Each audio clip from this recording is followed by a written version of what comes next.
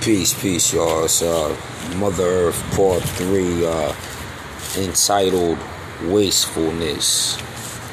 Why do we waste the bulk of the food that we buy to make a meal in one day and never return to the same food, taking it for granted as if it'll always be more of what you just ate?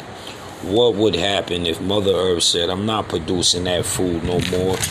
You don't respect it from when I produced it the first time. Why shall I produce it again for you? The earth rotates in cycles, which allows us to reap what it sows. Treat everything as if your first time could be your last time, and see how your respect for it may grow differently. Peace.